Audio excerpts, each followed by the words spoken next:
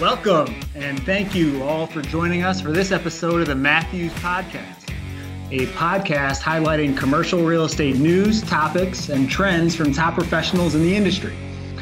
Today, we'll be diving into the multifamily sector and the market performance across the U.S. with specialized multifamily agents Daniel Withers, Charles Wright, Connor Kearns, and Austin Graham. Dan Withers brings nearly 20 years of experience in commercial real estate to his role as Senior Vice President and Senior Director for Matthews Multifamily Business. Thanks, Dan. Charles Wright is ranked as one of the top investment sales brokers in Los Angeles and is a VP of the Matthews Multifamily Division.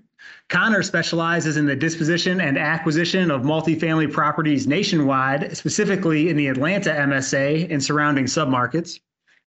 And Austin Graham is a trusted client advisor in the multifamily space, assisting clients buying and selling investments all across the Southeast. So thanks, guys, for joining us. Thanks for having us. Right. Thrilled to be here. Thank you, guys. Yeah, looking forward to it. Welcome to the podcast, and let's dive in. To kick this episode off, let's jump right into the current state of the multifamily market and take a look at current fundamentals. So, Dan, let's start with you. How has the multifamily market fared this year? I think if you're, looking in the rearview mirror and you're looking at where we came from to where we are today, exiting COVID, but, dealing with COVID back in 2020, there was a lot of heartburn for a lot of owners and a lot of operators here in Southern California. We are now kind of exiting that heartburn and getting to more of a stabilized operations. We're seeing, 6 to 6.5% rent growth over this last year. We're seeing vacancies are slowly coming down. Right now, we're hovering right around 3.6% here locally. So I would say just overall operations are great. And we're seeing positive things happen in the marketplace. We are seeing an uptick in transactions taking place. If you look at kind of the private client, private capital, 1 to 20 million range, we've seen over $1 billion of total sales velocity taking place from last year to this year, an additional $1 billion in sales velocity. So wow, positive things are happening. On the construction side, there is a lot of headwinds that we're still experiencing because of the disruption in the supply chain. And we will continue to see that moving forward. On the construction side, it seems like the only deals that are really getting done on the new construction side are for higher end communities. If you look at the last 12 months, I think Los Angeles as a whole delivered about 10,000 new units to the marketplace. Of those 10,000 units, 9,700 were for A and B communities, which now puts a bigger emphasis on affordable housing and what that's going to do moving forward in Southern California, where the entry is so expensive. But overall, I'd say the market's very, very strong here in Southern California. So overall, very positive. What have been the specific challenges in Southern California that you guys have seen over the last year?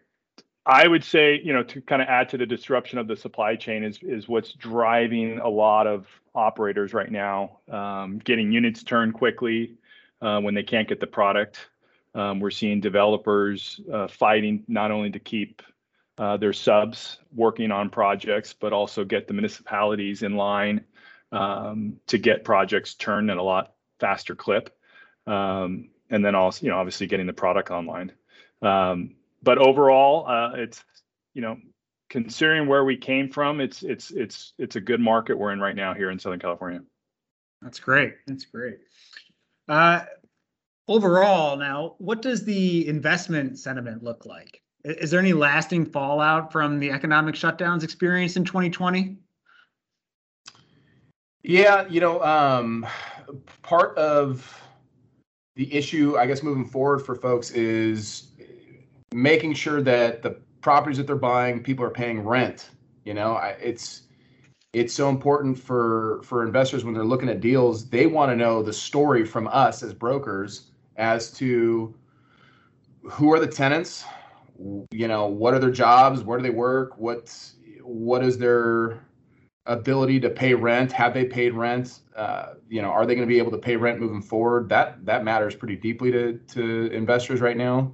because it specifically in Los Angeles, if somebody's not paying rent, there's no way you can go about evicting them or trying to displace that tenant. There's laws in place that really protect them. So investors have to be very careful with that. Have you seen an increased level of diligence that wasn't there prior? Yeah, that's a great question. The amount of tenant ledgers that I have seen this year that buyers want to see, like with the history of a tenant and the trends of them paying rent, there's a huge uptick in that. Who's fallen behind, by how much, what is their balance, and who's been consistently paying rent, and what percentage of the property or what percentage of the units are paying rent on time and so forth. That has been the biggest uptick as far as what a buyer will want to see during their due diligence period. And then, to piggyback on Dan on the huge uptick from 2020 to 2021 as far as sales volume is concerned, just from January 2020 to December 2020 versus January 2021 to December 2021, you're looking at a 37% increase in sales volume. So in 2020, at this point of the year, we had 5 units and up in the city of Los Angeles, 565 properties that were sold. That was last year. And this year, you're looking at 771 properties that have been sold this year. So it's a huge uptick. And so it's really interesting, right? Like, we're talking about headwinds and we're talking about problems and obstacles that buyers need to overcome. And they're still buying at a much more aggressive clip this year than they were last year. Interesting.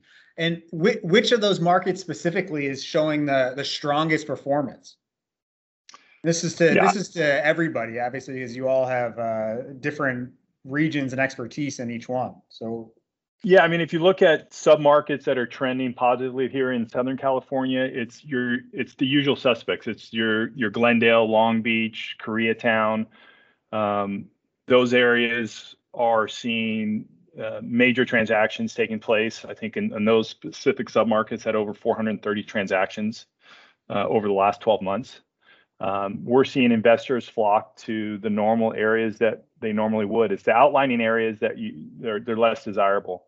It's the areas, in Southern California here in like the Lancaster, the Palmdales, your kind of outlining areas. They're the first areas to go when there's a downturn in the last area to kind of come back and see positive trends. But there's no surprises. I mean, if you just look at overall transaction and where those are taking place, they're all the hotbeds that have always been here in Southern California, and we continue to see that, and I don't see that changing anytime soon.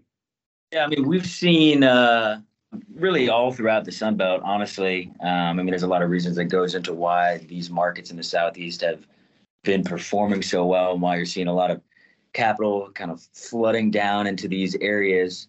But really, all the major, Texas included, but really all throughout the Southeast, your Atlantas, your Nashvilles, your Charlottes, Raleigh, those types of major metros within the Southeast. There's a lot of good fundamentals that have been going in it, and kind of exacerbated by COVID, to be honest. That's led to a lot of money coming in this direction, and we imagine that'll probably stay true for a good little bit here. Mm-hmm. I would say another driving force is of course interest rates, just because these lower income areas that you're seeing in Atlanta and throughout Georgia and the Southeast that have historically been lower income areas, you're seeing Fannie, Freddie, the biggest agency lenders, getting very aggressive on the interest rate component. So that is driving a lot of capital down to those markets, which is good, because you want those properties to start gaining some speed as far as capital intake goes. So, speaking on too with the lower income areas of Southern California, a lot of these markets your market rent is going to be Section 8 tenants, where it's subsidized housing. And so what we've seen as well is that is as close to guaranteed rent as you're going to receive. So a lot of owners were doing very well in 2020 and this year as well, because they're getting Section 8 rent on time every single month. And it's about as close to guaranteed income as you're going to get. So there was not a huge motivation from those owners to want to sell those properties. And when we did bring those properties to market, the price per units and the price per foots that we're typically seeing in years past or months past have gone up pretty significantly as well, because when those properties come to market, buyers want to buy those properties for the same reasons that owners are comfortable holding. It's to have good steady cash flow. Tackling a lot of issues here, but one thing I wanted to focus in there on the movement and the explosion of the Sun Belt states here.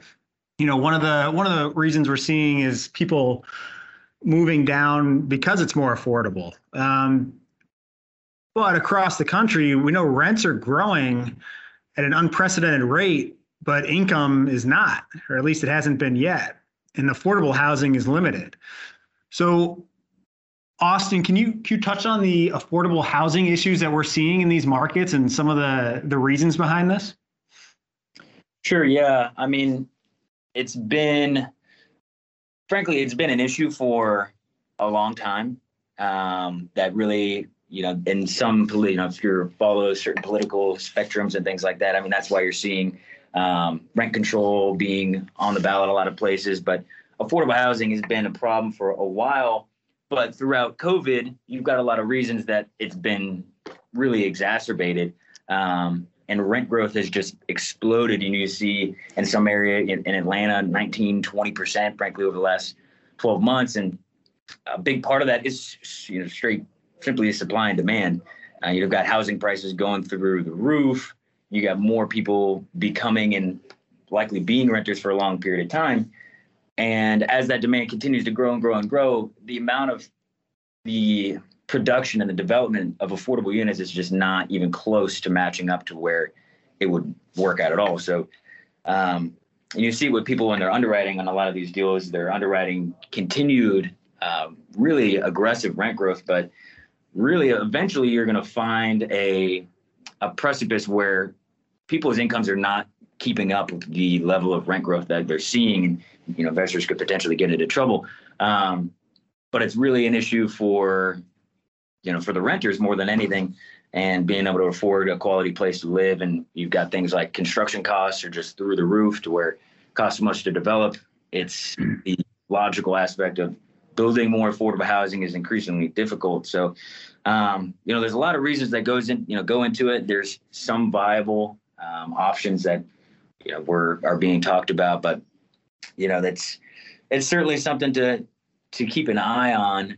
Might be an opportunity for some developers and investors in the future to capitalize on that, but certainly something to pay attention to, I think. Thank you. So let's talk a little bit about kind of digging in on that migration trend. So headlines are saying that everyone's kind of fleeing California and New York, these kind of higher cost states, both corporations and people, to have more affordable lifestyles and more business friendly environment. What effect has that had on the multifamily market, if any? We're seeing people go from investing in California, like people that have owned apartment buildings in California and operated them for years. Like, this has been their business plan, and they're so comfortable going outside of the state to go and purchase property in the Southeast, in the Midwest, Southwest. And so there's a comfortable ability there where people are very, very bullish on going out there and executing a business plan without local legislation getting in the way. Now, with that though, there's certainly a sentiment where Los Angeles multifamily, because of the strict rent control laws, it's got a little bit of a black eye, or it's not as exciting as it used to be. But because of that, I mean, these cap rates outside of the state are incredibly low. And so you can still, in Southern California, you can still find, 4 to 4.5% cap rate deals with upside. And so you do have a number of investors that want to stay here. They know that this market will rebound quite well. So I think it's a matter of time until people really start getting excited about investing in Southern California, but even more specifically, Los Angeles again very soon. Yeah, and I'd also add to it that if you look at the overall fundamentals in Southern California, it's a very high cost of entry market. So not only is land very expensive to get into, but existing product is very expensive to get into. And then you take in consideration cost of labor, what the municipalities are doing to try to promote more housing. They don't make it easy for a lot of these developers. So if you look at Southern California as a whole, there's a huge supply and demand issue, and that will not correct itself anytime soon, especially with the supply chain that we have in place right now. I mean, we're years and years and years away from being able to absorb the amount of units that we need here in Southern California. So that bodes well for any operator in today's marketplace. But as Charles said, we are seeing a great deal of investors right now, the kind of the legacy owners, operators that have been in the market 20, 30 years that are kind of tired of the local municipalities, and they're sitting on a lot of equity, and we're seeing a lot of those owners right now reposition that equity and getting into more friendlier states and maybe less management intensive opportunities. So it's definitely an interesting time here in Southern California. Yeah, we've certainly seen that in the retail world as people exit out of the more complicated management intensive, larger multifamily projects and just plug it into bond-like single tenant net lease in the Midwest where you can still garner some yield.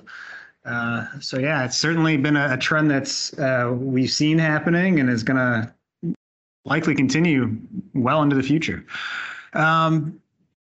All right, so let's start to wrap this up here. What's in store for multifamily in 2022? Austin, why don't you start us off? Do you have any parting words, any predictions, any major trends that you guys are looking or you're predicting for the next year or two? Yeah, I mean, I would imagine the run. It's been a good run for multifamily, obviously, for a long time. There's a lot of demand. I think that's going to continue at least for the next year or two, as liquidity remains strong in the market. Interest rates likely still remain historically low relative to what they have been in the past, and limited inventory and things like that will probably bode well. And there's a good reason why multifamily has been kind of seen as a darling child throughout COVID. I imagine a lot of that sentiment will probably remain in the coming year or two. Yeah, and I'll just jump in as well, just from a Southeast perspective. For us, there's just been a lot of employment growth with Microsoft, Google, Cisco, Visa, larger technology companies moving into town. That is ultimately bringing people. And so those people need somewhere to live ultimately. And the housing market is just absolutely through the roof. So that's going to just naturally push folks to multifamily and just improve the rental market. So that is also why we're very bullish in 2022 with obviously what Austin touched on, great fundamentals with where interest rates are and from a liquidity standpoint. So we just continue to see this trend on into next year. Connor, I have a question for Connor and Austin. Who are your buyers in the Southeast? Like who have been the buyers in 2020, 2021, and do you see any change in 2022? It's really all across the country. I would say there is a very large group that is coming out of New York, New Jersey. Those those markets are really affected by the regulatory environments up there. And so in search of yield, in search of, population growth, job growth, all the key fundamentals that drive multifamily, that's pushing a lot of those historic buyers in the New York, New Jersey area down to the Southeast. But at the same time, you still have your local Atlanta and Georgia, really Southeast buyers who have been here for years and years and years. It's gotten a lot harder for those groups to buy in locations where they have historically bought in the past, just because of this newfound competition. So we are seeing, some of those historic groups that have owned in Atlanta, let's say, being pushed out into the secondary or more tertiary markets because they're just searching for yield and the historic yield that they've been able to give their investors owning in Atlanta. Well, I'll jump on that real quick. Just what I've seen over for the last 2 or 3 years, a lot of the capital has been I call it coastal capital, but a lot of it's been coming from the West Coast. And what I really noticed over the last 12 months is with COVID is New York is just been a flood of money from there, to where you talk to owners and, they'll have gotten, 10 unsolicited offers from random groups out of New York who are just dumping everything they have and trying to get down here. And like Connor said, historically, the people in the Southeast have been very price per pound based in the way they look at deals. They've been trading at similar price per units, price per foot for a long time. And they've been relatively low. And then you've got people out of California and New York who have been buying things for $300,000, $400,000, $500,000 a unit for forever, coming in, and they're looking at a yield. And the local guys just haven't been able to basically recalibrate and adjust to the new world of investing down here. And see some people's kind of coming around, like Connor said, a lot of them are getting pushed out of the market. And, if you track where the money's coming from, it is largely out of state. The smaller deals, you still have a lot of the local buyers and whatnot. But even those, you've got people from all over the place, wanting to come to the Sun Belt for lots of different reasons and regular political reasons, rent control and things like that. They've been trying to escape that for years. And I imagine we'll probably see a lot of the same. Dan, any final thoughts from the West Coast? Look, I think if you look at where we were last year compared to this year, we're trending in the right direction. COVID definitely affected a lot of apartment owners and it affected a lot of individuals here locally. But I think we're now moving forward in the right direction. I anticipate with interest rates being historically low, and with the issues we have faced right now with inflationary issues that were presented in the marketplace, I think multifamily is gonna have a great year. And I anticipate if we sit down next year at this time, we're going to see transaction volume higher than what we've seen this year.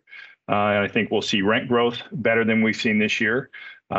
Everything here locally is very favorable and trending in the right direction. So I'm pretty optimistic about Southern California real estate, and I'm excited to see what happens next year.